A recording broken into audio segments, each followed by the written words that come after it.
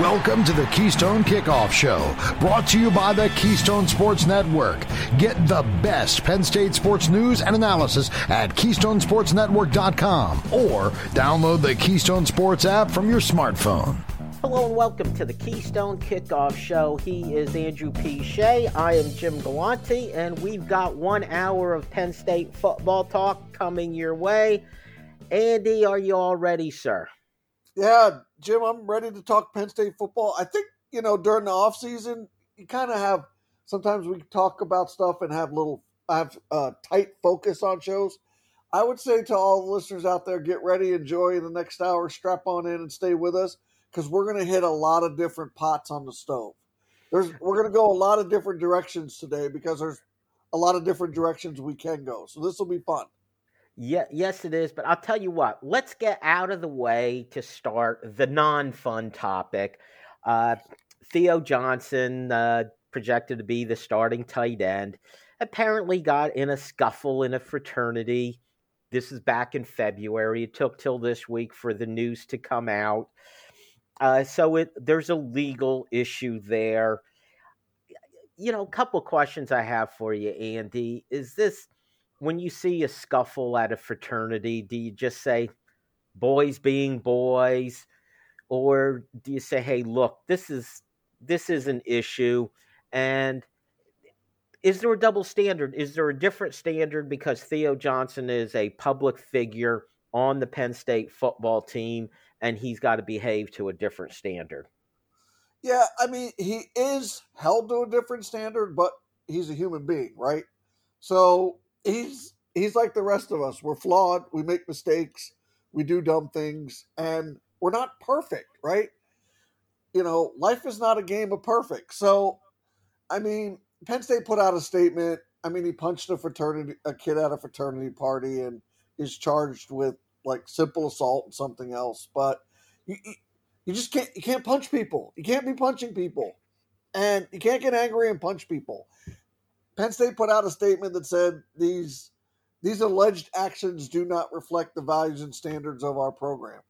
Right. They're the standards and values of, sort of being a human. You don't punch people, but people punch people. It happens. And in terms of a legal issue, there are much bigger individual legal issues that, people deal with other than I got in a fight at a fraternity, and his actions have consequences, right? Shouldn't have done it, did it.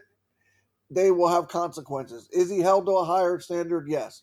Do I really care legally? No, because he punched a guy at a fraternity, and you shouldn't do that, but it's not like you judge Theo Johnson, the person, because he punched a dude at a fraternity. So, I mean, I don't see it as a problem. I think he's still their number one tight end this fall, and,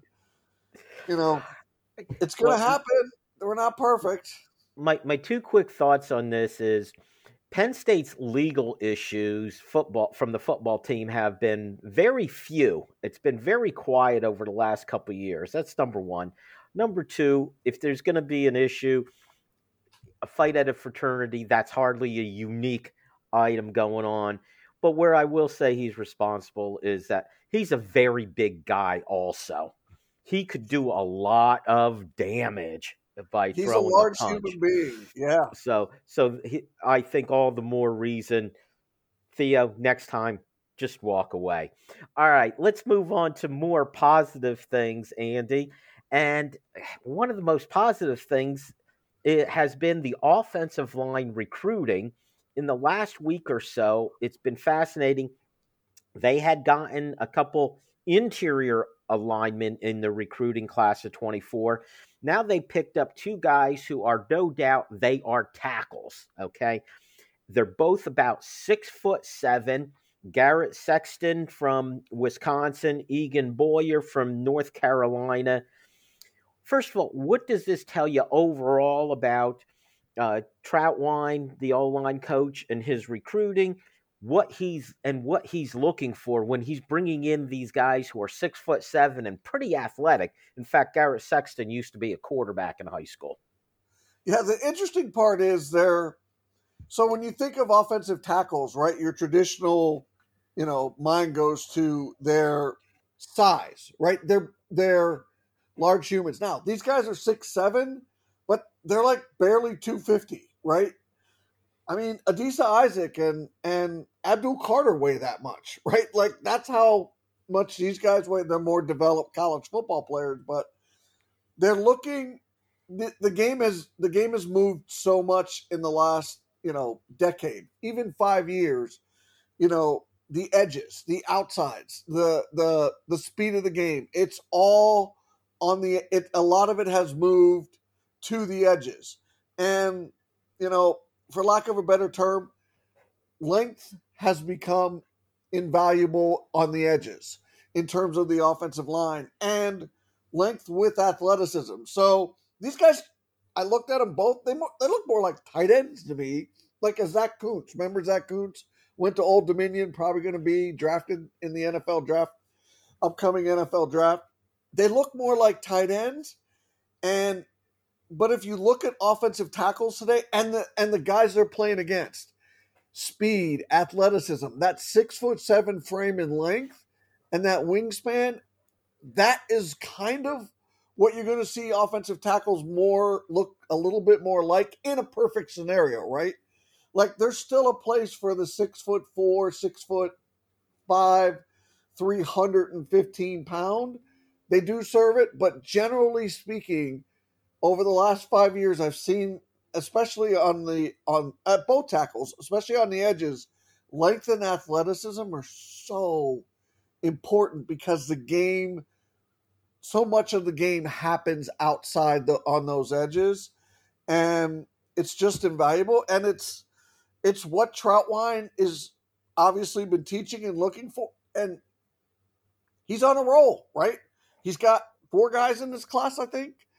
2 tackles. He's killing it on the offensive line after a very good recruiting year and an offensive line creating stability on the field as well for this program. So the offensive line is one of the fastest moving positions in the last 18 months across all levels of this program. And this is a further reflection of, I think it's Phil fine-tuning the recruiting for moving forward instead of looking more like what it is right now. And it's been all good news. And you alluded to the weight. If you're 6'7", 250, you could probably add weight easier than the guy who was 6'3", So all good news there. And I think it reflects this is what Troutwine is looking for. So I think that's great news on the offensive line. Let's stick with recruiting, Andy. Sure. And I want to talk, of all things, recruiting in Wisconsin, of all places.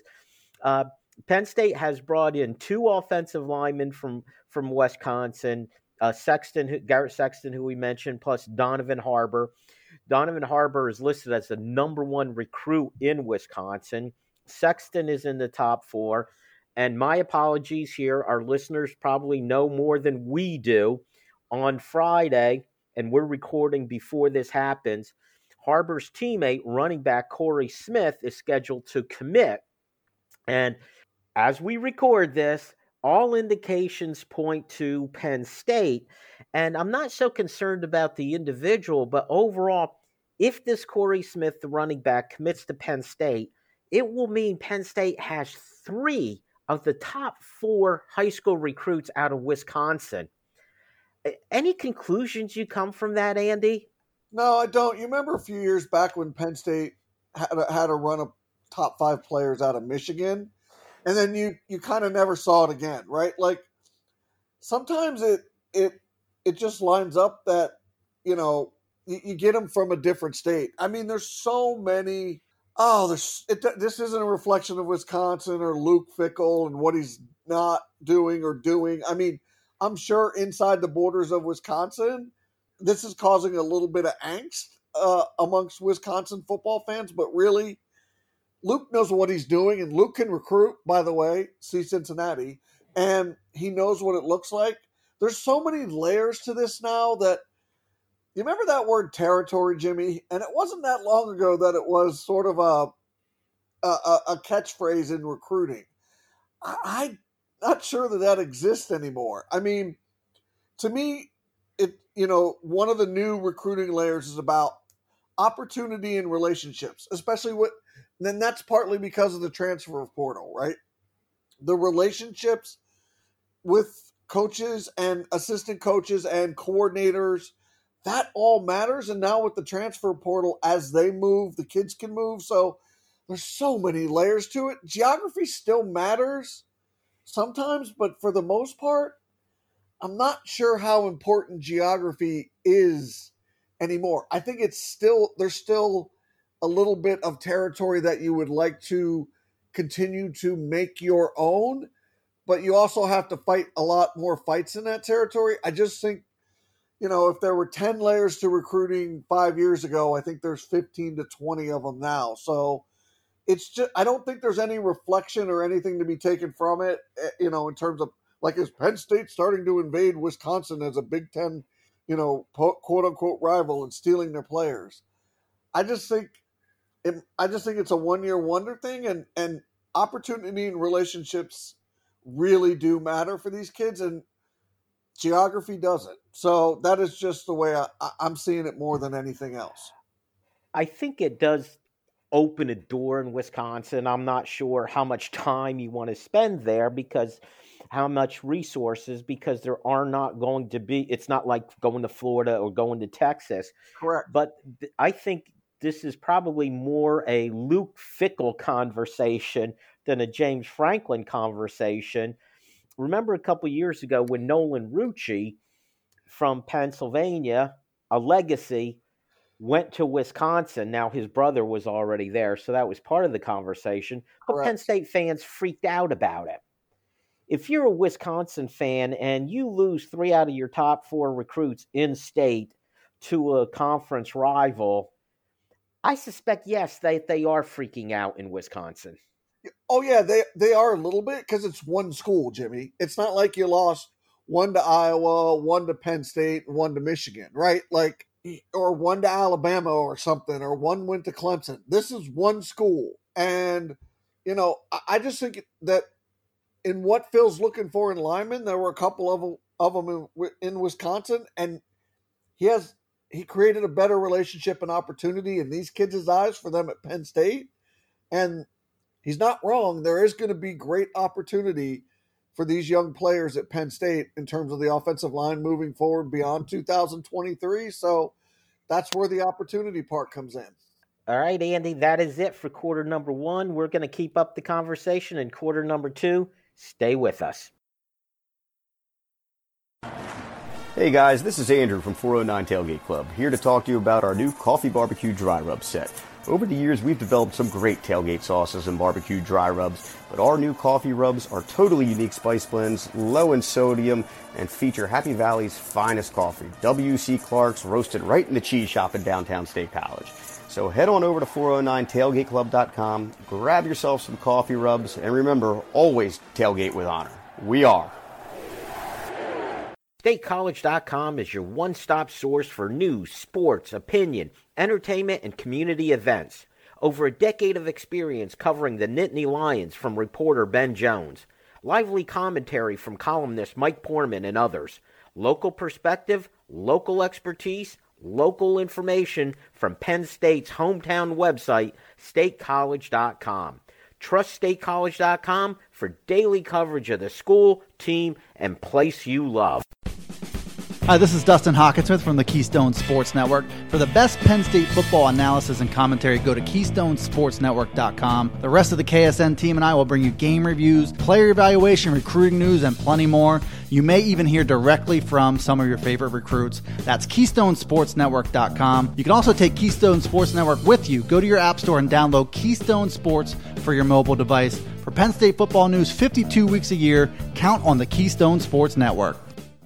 Are you ready to elevate your game day experience? Then it's time for turnkey tailgating with Revel XP.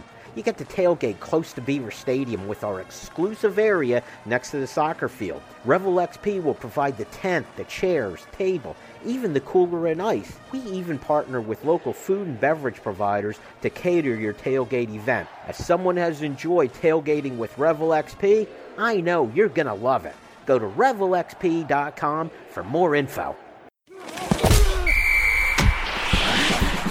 It's quarter number 2 on the Keystone Kickoff Show, brought to you by the Keystone Sports Network. Get the best Penn State sports news and analysis at KeystoneSportsNetwork.com or download the Keystone Sports app from your smartphone. Welcome back to the Keystone Kickoff Show. It is quarter number 2. He's Andy Shea. I'm Jim Galante. We are talking Penn State football. Andy, we spent a good amount of time in quarter number 1 talking about recruiting. I want to continue that conversation with the quarterback position. Always fun. It's been pretty obvious for a while now that Penn State had a specific target, Michael Van Buren, 5'11", 185 from St. Francis in Maryland, as their number 1 target at quarterback. And he announced that he was going to, his announcement date, I think, was July 8th that he came out with it. And I was ready to bring this up this week as okay, Penn State found their quarterback. All indicators are pointing to them, even though we had a final 3 of Penn State, Oregon, and Maryland.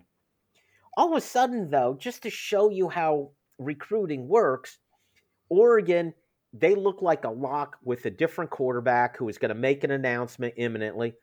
Well, that quarterback puts off his announcement.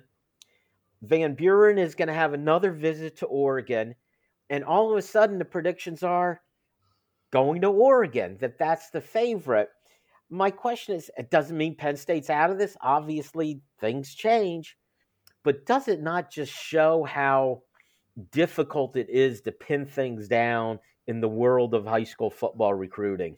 Yeah, and why James doesn't count on anything until like that first big signing day. And you kind of laugh at him and go, come on, James, you got these guys locked down.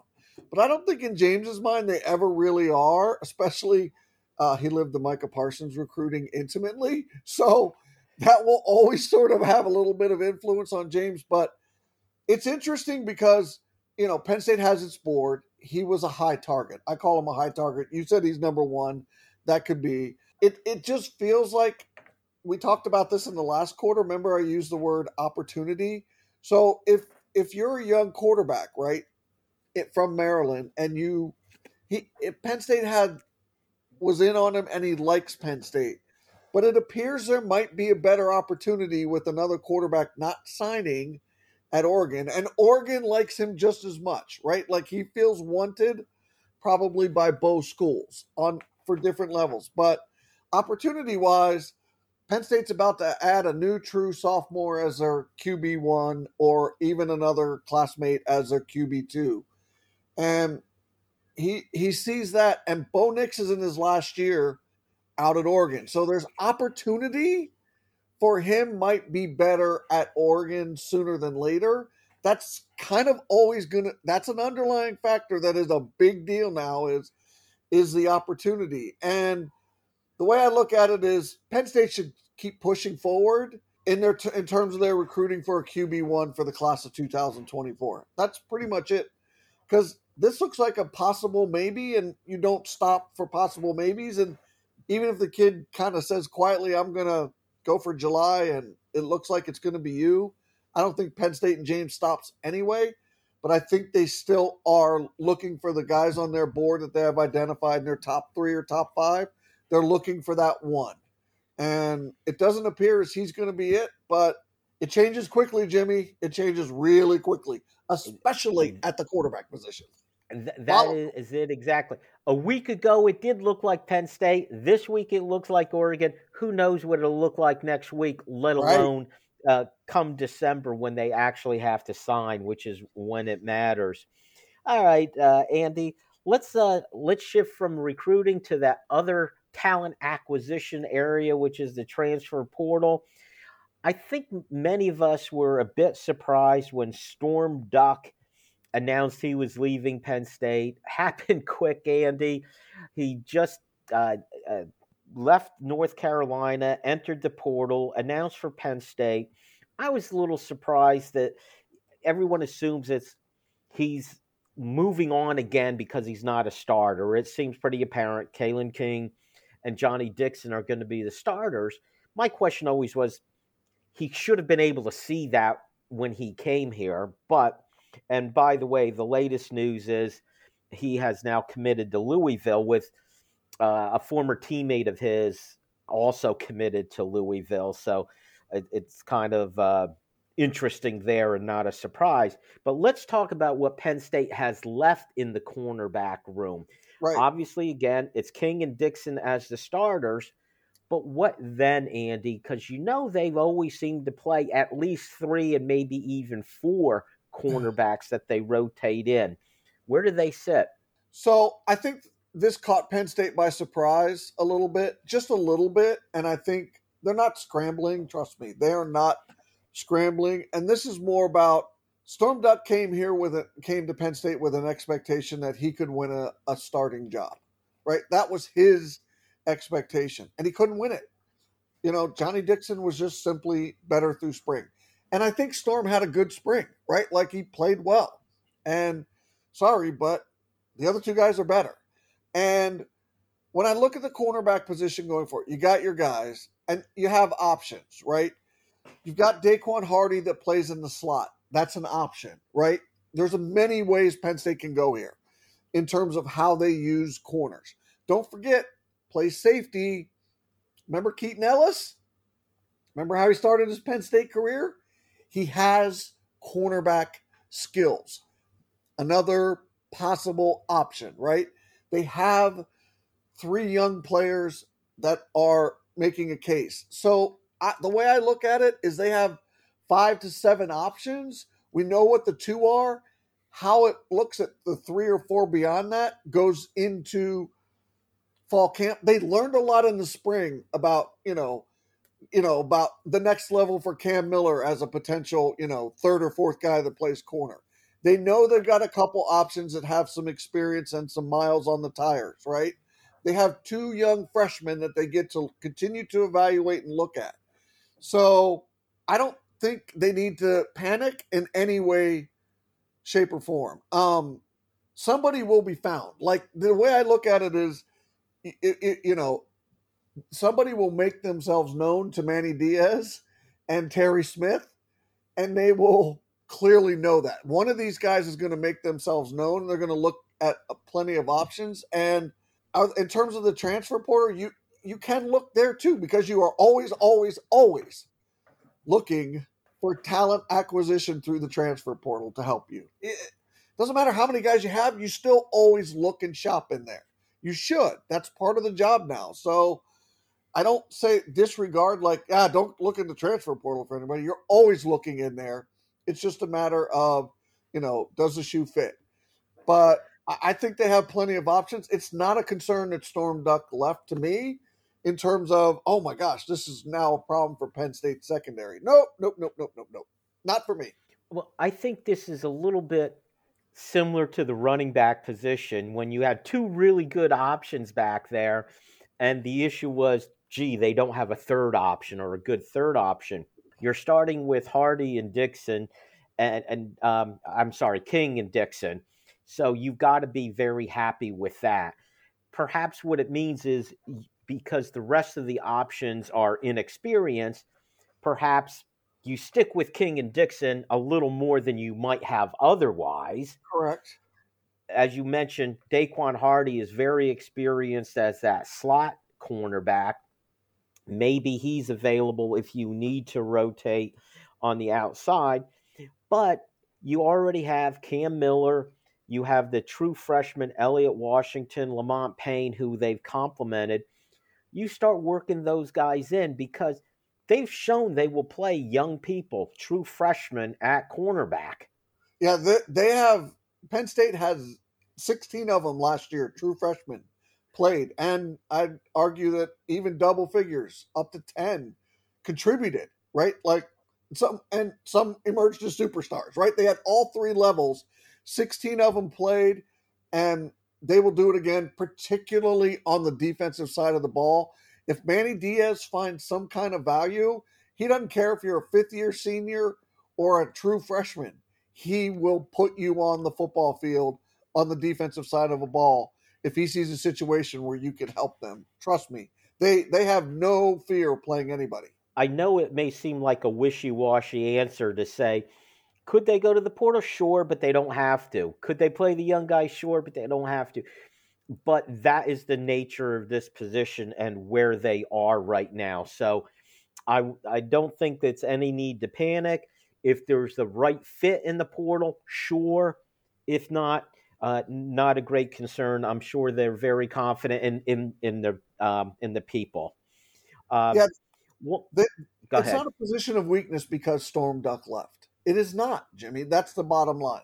Because he left, Penn State has not shifted to a position of weakness at the cornerback position on the defensive side of the ball. Not at all. Okay, I want to hit one more Penn State portal story, and that is Devin Ford, the running back. He's finally entered the portal, and what I find fascinating about this, Andy, is he left after 4 games, and even the official announcement from James Franklin was he's going to focus on academics, and everybody just ran with that, thinking that he's done playing football. Did you not think, hey, wait a minute, he left after 4 games. What does 4 games mean? It means he could maintain the red shirt for that season, okay? There was a reason that he left after 4 games. So why are people surprised that he's now in the portal, that he is looking to continue his football career? Yeah, it feels to me, so when they announced after 4 games that he had left the team and James said he was going to focus on academics, either he had to do something to elevate academics, I think they're the same to me, or perhaps he wanted to finish his degree so he could be a graduate transfer. Either one, it doesn't matter. It's that he left after 4 games, and that was for a distinct and valid reason, because it preserved a year of eligibility for him. And good for him to see the handwriting on the wall after 4 games that, these 2 freshmen, my options have become even more limited on this team. So it's not a surprise at all in any way, shape, or form. He actually set himself up for fairly good success. And I think someone's going to snatch him up because he's limited in one aspect, but he has a high ceiling in another role in an offense, and I just think he's got some value still and not many miles on the tires. And he's always seemed like one of the good guys, and we wish him well as he moves on. I think most Penn State fans do not deny him that opportunity. Good for him. All right, Andy, that's it for quarter number 2. Stick around. Quarter number 3, we're going to take your questions. We're going to ask Andy. Hey guys, this is Andrew from 409 Tailgate Club, here to talk to you about our new coffee barbecue dry rub set.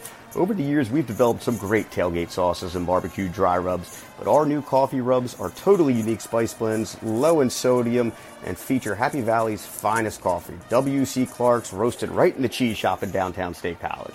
So head on over to 409tailgateclub.com, grab yourself some coffee rubs, and remember, always tailgate with honor. We are. StateCollege.com is your one-stop source for news, sports, opinion, entertainment, and community events. Over a decade of experience covering the Nittany Lions from reporter Ben Jones. Lively commentary from columnist Mike Poorman and others. Local perspective, local expertise, local information from Penn State's hometown website, StateCollege.com. Trust StateCollege.com for daily coverage of the school, team, and place you love. Hi, this is Dustin Hawkinsmith from the Keystone Sports Network. For the best Penn State football analysis and commentary, go to KeystoneSportsNetwork.com. The rest of the KSN team and I will bring you game reviews, player evaluation, recruiting news, and plenty more. You may even hear directly from some of your favorite recruits. That's KeystoneSportsNetwork.com. You can also take Keystone Sports Network with you. Go to your app store and download Keystone Sports for your mobile device. For Penn State football news 52 weeks a year, count on the Keystone Sports Network.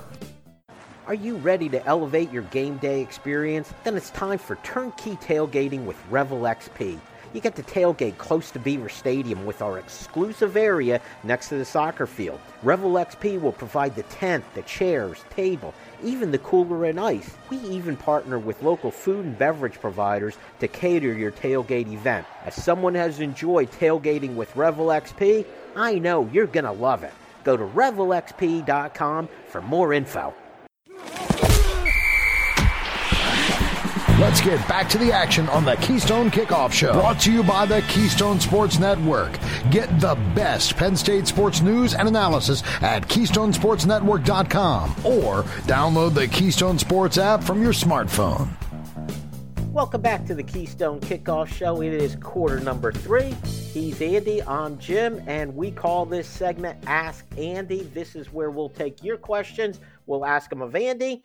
He'll give us great answers, and at the end, he'll pick out a best question, and whoever gave us that question, they'll win the prize pack from 409tailgateclub.com. And if you want to send a question, here's what you do. Download our app, Keystone Sports, and you'll see a tab there that says Ask Andy. Push the button and write in your question, and who knows, maybe it'll be your question that wins next week. All right, Andy, you ready to roll? Let's do it, Jimmy. I'm ready. Okay, let's get to Steve in Chicago first. He says, hello, Jim and Andy.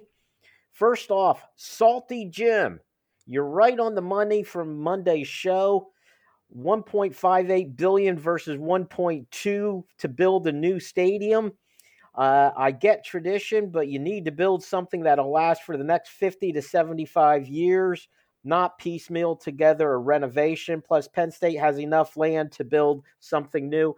Andy, if you didn't hear our show with Dustin earlier in the week, we had the conversation about the refurb with the upgrade to Beaver Stadium, and Jim had lots of questions about it.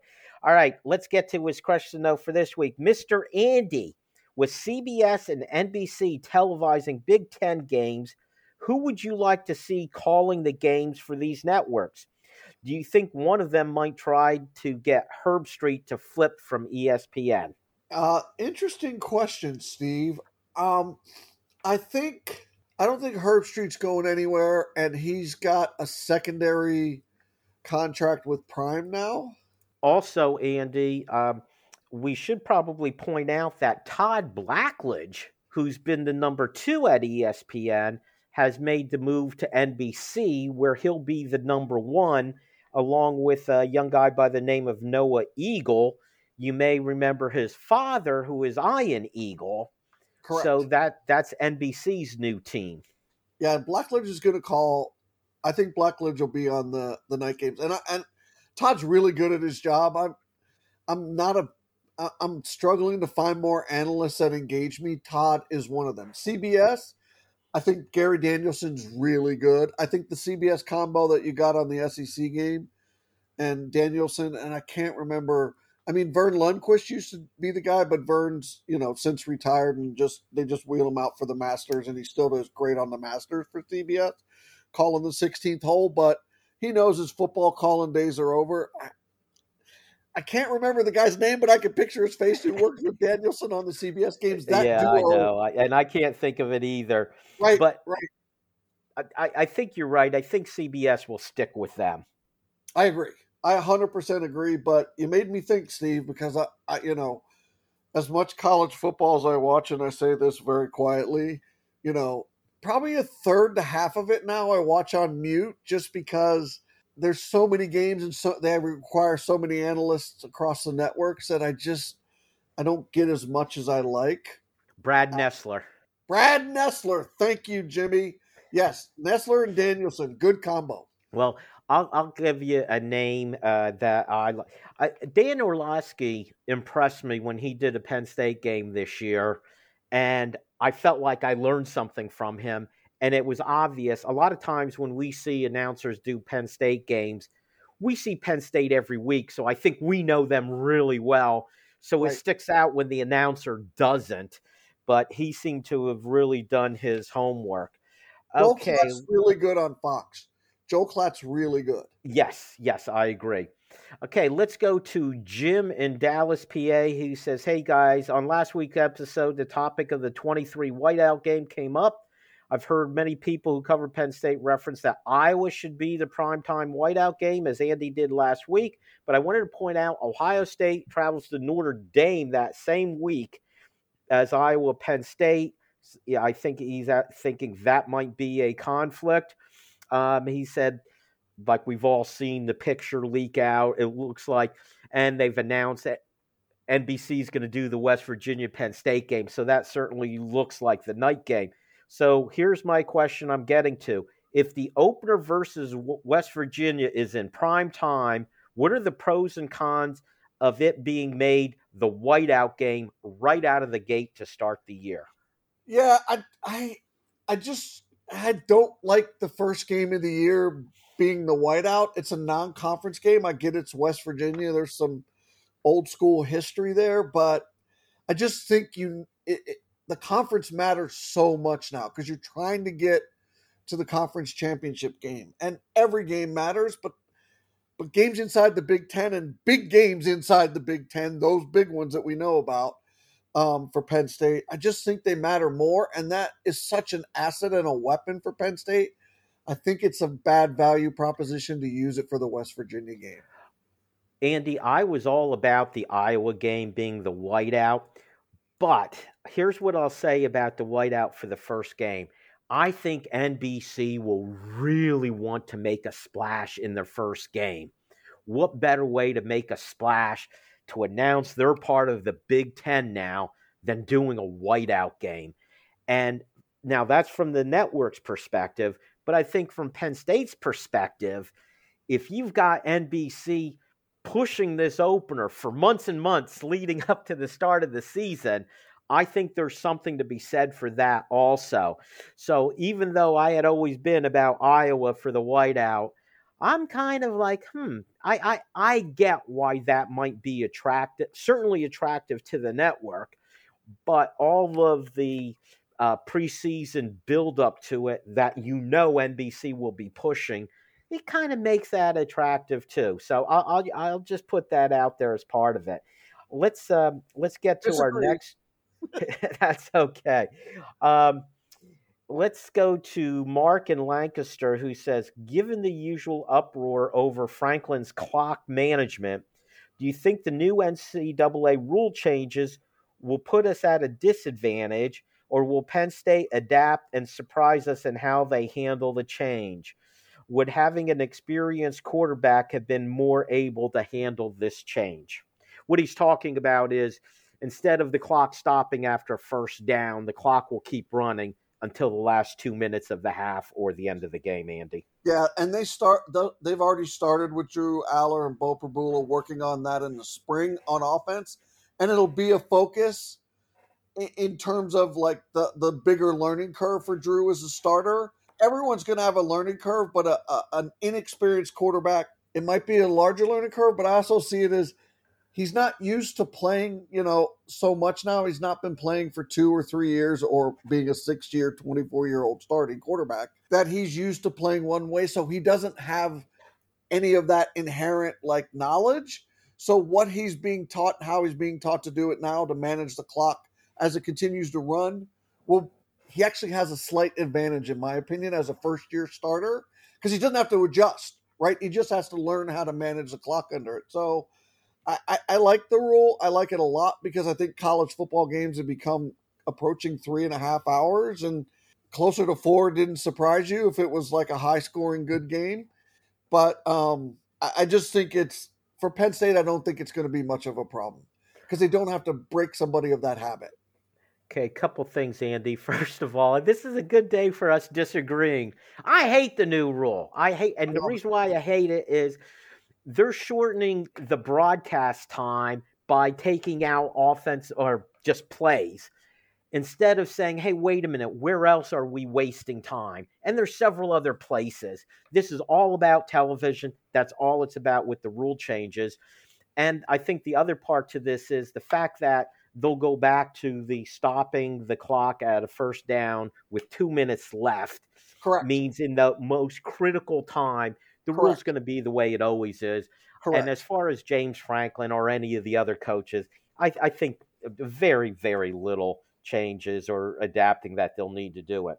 Okay, let's go to Daniel in Bell Vernon, who says, in quarter 3 on April 21st, you discussed the whiteout game likely opponent for the year. One factor I think you're overlooking is the terms NBC has with the Big Ten for night games. Is there a way you can determine what rights the networks have, especially what NBC has, for selecting their games?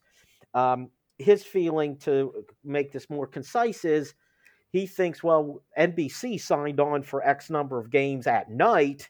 Certainly they're going to have to play night games in November. And if I could steal a little of your thunder here, Andy, I looked around to see if the old rule was no night games in November unless both teams agree.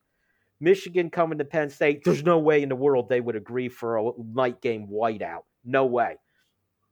But the NBC's contract calls for enough games that they have to have night games in November to fulfill it, to Daniel's point.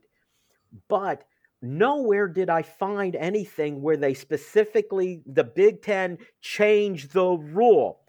My read on it is this. Well, they'll sort of kind of do it. And, Jim, always thinking conspiracy theories. If Michigan doesn't want to play a night game in November, they're not going to force them, okay? That's, me, thinking about the conspiracy theory there. So, Daniel, as far as finding out, I don't think there's anything official. I do think we will see night games in November on NBC. I think it'll be interesting, though, which games they do that with. On that front, I agree with you that you will see night games in November on NBC because they paid for it. The reason the Big Ten hasn't sort of changed the rule is they're not going to necessarily, I don't think, be 100% making the call. Before they were making the call, right? Both teams had to agree to it. I think NBC, because they paid for it, and they paid a lot for it, they're going to kind of dictate and be able to dictate a little bit about those November games. Michigan, Penn State in November is definitely in play for a whiteout night game. I don't care if Michigan likes it or not. They might not. They probably will not. But NBC paid for it. And NBC's paying the freight for that. And the Big Ten's going to be like, yeah, we want your money. So we've got to deliver the goods. And it's a real possibility. That's the only and I don't think any rule's going to prevent that from happening if NBC wants it enough.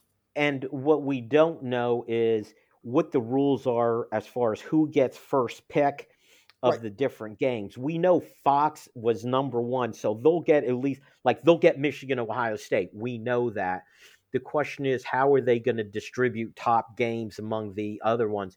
Also, come next season in 24, with the addition of USC and UCLA, you could play games on the West Coast that are at 4 o'clock West Coast time, but they're prime time here on the East Coast. Andy, that is it for quarter number 3.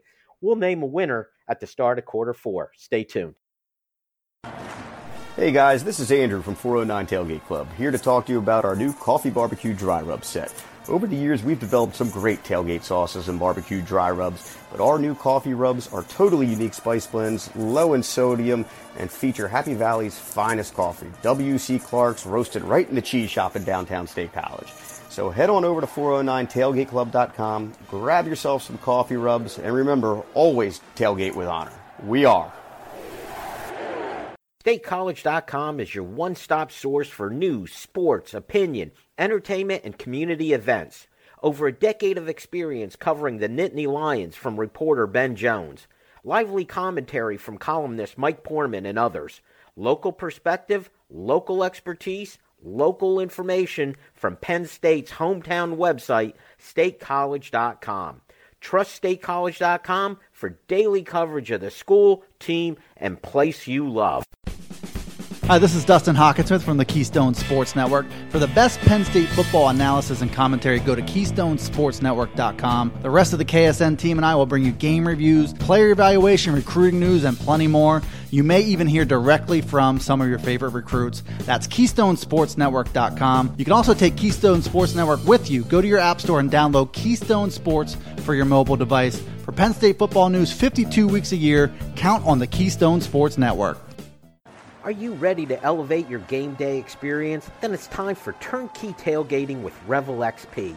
You get to tailgate close to Beaver Stadium with our exclusive area next to the soccer field. Revel XP will provide the tent, the chairs, table, even the cooler and ice. We even partner with local food and beverage providers to cater your tailgate event. As someone has enjoyed tailgating with Revel XP, I know you're going to love it. Go to revelxp.com for more info. We head to the home stretch in quarter number 4 on the Keystone Kickoff Show. Brought to you by the Keystone Sports Network. Get the best Penn State sports news and analysis at KeystoneSportsNetwork.com or download the Keystone Sports app from your smartphone. Welcome back to the Keystone Kickoff Show. It is quarter number 4. He's Andy. I'm Jim. We just got done doing our Ask Andy segment, which means, Andy, we need a winner. Who is your winner? So good questions this week. A lot of network and whiteout talk, and it's an ever-changing landscape. I'm going to go with Jim in Dallas, PA, up there in northeastern PA. Not Dallas, Texas, Dallas, PA. I really like this question. So Jim in Dallas, congratulations. All right.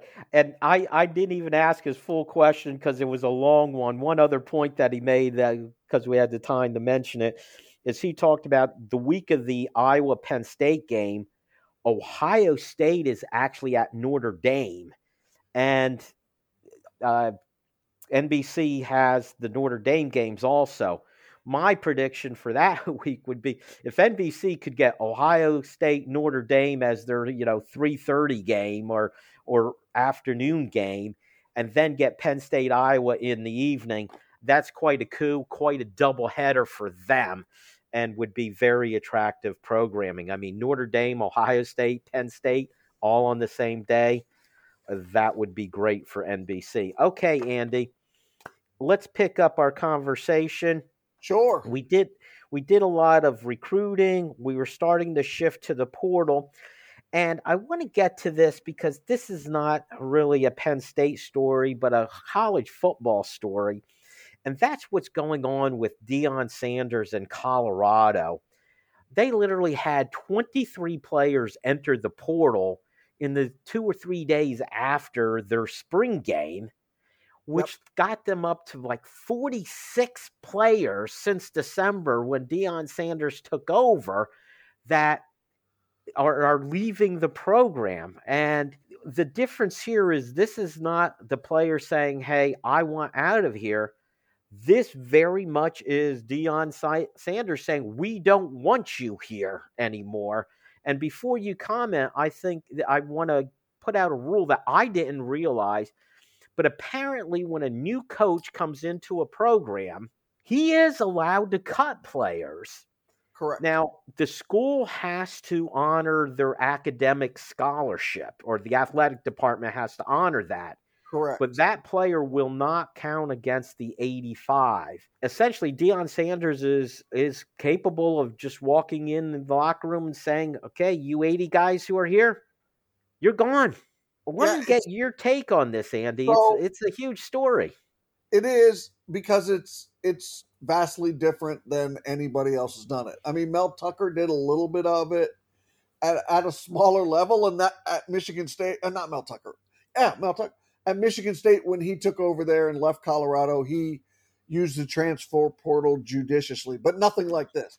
Deion, we're old enough to know and remember because we got to see it live and lived it. Deion, as a player and athlete, he kind of beat to his own drum and did things that were very different back then, and he's continuing to do that in sports as a college football coach. You use the word cut. I say they're removed from the roster. It's potato, or tomato, tomato. The athletic department has to honor that scholarship for a certain time period, but they don't count against the roster in terms. So it allows the coaching staff to move forward. But they were 1-11 last year, and this isn't like he walked in there and now he's doing this and it's crazy. When he walked in there, he's like, this team was 1-11 is bad, and I'm going to make a lot of change. He basically said what he was going to do. He told you what he was going to do. Now he's just executing on it. I'm sure he told the Colorado athletic department exactly what he was going to do. Like, look, there's 80 guys on this roster, however many there were. All of them are up for debate. And I'm going to be telling guys that they need to go find another place to play. He did not hide that fact. So it's Deion Sanders being exactly the person that he is, and he was as a player and athlete and multi-sport athlete, and it's creating some chaos, but it's also a little bit of an extreme blueprint for the possibility. The tide turns like this, but it's the other side that I'm curious to see how it looks. Are they better than 1-11 last year because of this, or next year? Excuse me. And in 2 years, what does their recruiting look like? Right? Like, what impact does this have on the traditional recruiting? So I don't think Deion's necessarily looking at it that way. Deion's trying to fix. We were 1-11 last year, and we are not going to be 1-11 this year, and that is sort of his focus. And everyone's like, well, what about 2 years from now? And Deion's like, well, for 1-11 again, who cares about 2 years from now? So he beats to a different drum, and it's not surprising at all because it's Deion. I think it's the extent that's surprising, Andy. And in the bigger picture, for many years, the school, the coach had all the power over the players. We don't have to pay you. You can't earn money elsewhere. And if you want to leave, fine, but you got to sit out a year, which is a major penalty. So they had all the control. Now, the power has shifted to the players. The players, they can make money through NIL. They could leave without sitting. They can leave on a whim. You know, I brought up to you, there's a player by the name of Cameron Kelly, who was actually a teammate of Storm Ducks at North Carolina. Just a real quick history. Committed to Virginia Tech, 2 months later decommitted, committed to Auburn, enrolled in Auburn, 2 months later hit the transfer portal, committed to North Carolina, stayed there for a couple of years, hit the transfer portal, committed to Virginia, played in the spring game, hit the transfer portal, now committed to Louisville. That's Louisville, Virginia, North Carolina, Auburn, and Virginia Tech. 5 different teams that he committed to, and he's played so far for one of them. Okay, that's the power shift to the player.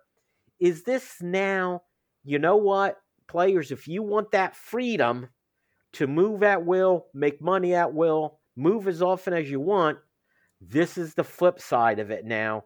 You're acting like pro athletes. We now have the right to treat you that way, and that's what Deion Sanders is doing. Yeah, it's college free agency, right? 5 teams in 5 years for Kelly, and that is an extreme case, right? Like, you're putting out the extreme case. I think when it comes to transfer portal, there needs to be an adjustment by the NCAA. They need to put a ceiling of some kind and figure it out, but they're still learning, right? Like, about the transfer portal. I don't know if you'll see that in the next year or two, but I think 5 years from now, it would not serve college football well if they did not have some kind of barrier. And I'm not saying one. I'm not saying give them one. I'm thinking it feels right that you can give them, still create opportunity, and it still be free agency if, say, you gave them 2 undergraduate transfers. Like, the maximum you can do is 2. We don't care how you do them. You get to use them of your own free will. You continue the free agency mantra, and you give the players the opportunity and the power, right? Like, you can do 2, and you can also do 1 as a grad transfer. Either or. So that's 3 total. 5 is ridiculous. 3 seems like a reasonable ceiling. I don't see it happening in the very, very near future, but I do think if, within a 5-year window, that needs to be a goal for them inside the portal, is to sort of eliminate a level of this chaos so it doesn't look like that. And I think 2 as an undergrad, 1 as a grad, give them 3 total feels like a good idea, because they can still be students and go to school academically despite the transfer. And whether they're cut or leave on their own free will, there's still the opportunity to be a student. So they've got to do another level of diagnosis. I think the NCAA is trying to enforce like 1 free transfer as an undergrad, and once you graduate, it becomes much different. But I think what's happening and can happen is the dust will settle. And I actually believe it's kind of a good thing what Deion Sanders is doing, and it's getting as much ink as it is. I think there's great potential for this to just really fall apart at Colorado. I agree. I think it has great, dumpster fire possibilities there. Yeah, and that's why I said 1 to 2 years is more curious to me than today. And right, and to add to it, they have a very tough schedule. They do. Their out of conference schedule includes TCU and Nebraska, and now Nebraska might not seem like that huge a competitor, but if you're Colorado, where you're coming from at the bottom of the Pac-12, playing a Big Ten team in your out of conference schedule, it is an issue. Colorado could have a very difficult season, and if the Deion Sanders personality rubs some players the wrong way, he could be losing players that he doesn't want to lose. Yeah, he's going to do it his way. And I mean, when you lose 50, I know you're 1-11, but almost 50 players is a lot. That's a lot of talent of some kind, serviceable, manageable, that walks out the door. Yeah, I wonder what it looks like in 1 year, but it's in 24 and 25 if Deion Sanders is still there. What does it look like then after he creates all this chaos? Because I don't think you're going to get a good read on it as a 1 year bar. I just don't think you're going to do it. I think they could be really bad again. And I don't know if the novelty of playing for, prime time is going to wear off. He obviously had this when he was at Jackson State, was able to bring in better talent than the competition had, and he could out-talent people. Now he's playing with the big boys, and I'm not sure he's going to bring in more talent than USC and Oregon and Washington and Utah and those other people in the Pac-12, Andy. I'm not sure it's going to work out for him. Yeah, he's got to recruit. He's got to start at ground zero for recruiting. He's not starting at ground zero in terms of the transfer portal.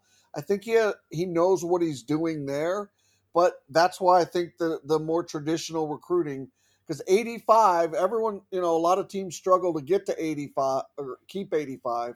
He's going to struggle to get there.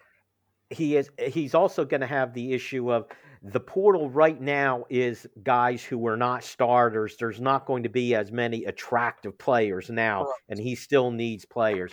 Andy, it went fast, but that's it for our show. Thank you all for listening. Join us next time on the Keystone Kickoff Show. Hey guys, this is Andrew from 409 Tailgate Club, here to talk to you about our new coffee barbecue dry rub set. Over the years, we've developed some great tailgate sauces and barbecue dry rubs, but our new coffee rubs are totally unique spice blends, low in sodium, and feature Happy Valley's finest coffee, W.C. Clark's, roasted right in the cheese shop in downtown State College. So head on over to 409tailgateclub.com, grab yourself some coffee rubs, and remember, always tailgate with honor. We are. StateCollege.com is your one-stop source for news, sports, opinion, entertainment, and community events. Over a decade of experience covering the Nittany Lions from reporter Ben Jones. Lively commentary from columnist Mike Poorman and others. Local perspective, local expertise, local information from Penn State's hometown website, StateCollege.com. Trust StateCollege.com for daily coverage of the school, team, and place you love. Hi, this is Dustin Hawkinsmith from the Keystone Sports Network. For the best Penn State football analysis and commentary, go to KeystoneSportsNetwork.com. The rest of the KSN team and I will bring you game reviews, player evaluation, recruiting news, and plenty more. You may even hear directly from some of your favorite recruits. That's KeystoneSportsNetwork.com. You can also take Keystone Sports Network with you. Go to your app store and download Keystone Sports for your mobile device. For Penn State football news 52 weeks a year, count on the Keystone Sports Network. Are you ready to elevate your game day experience? Then it's time for turnkey tailgating with Revel XP. You get to tailgate close to Beaver Stadium with our exclusive area next to the soccer field. Revel XP will provide the tent, the chairs, table, even the cooler and ice. We even partner with local food and beverage providers to cater your tailgate event. As someone has enjoyed tailgating with Revel XP, I know you're going to love it. Go to revelxp.com for more info.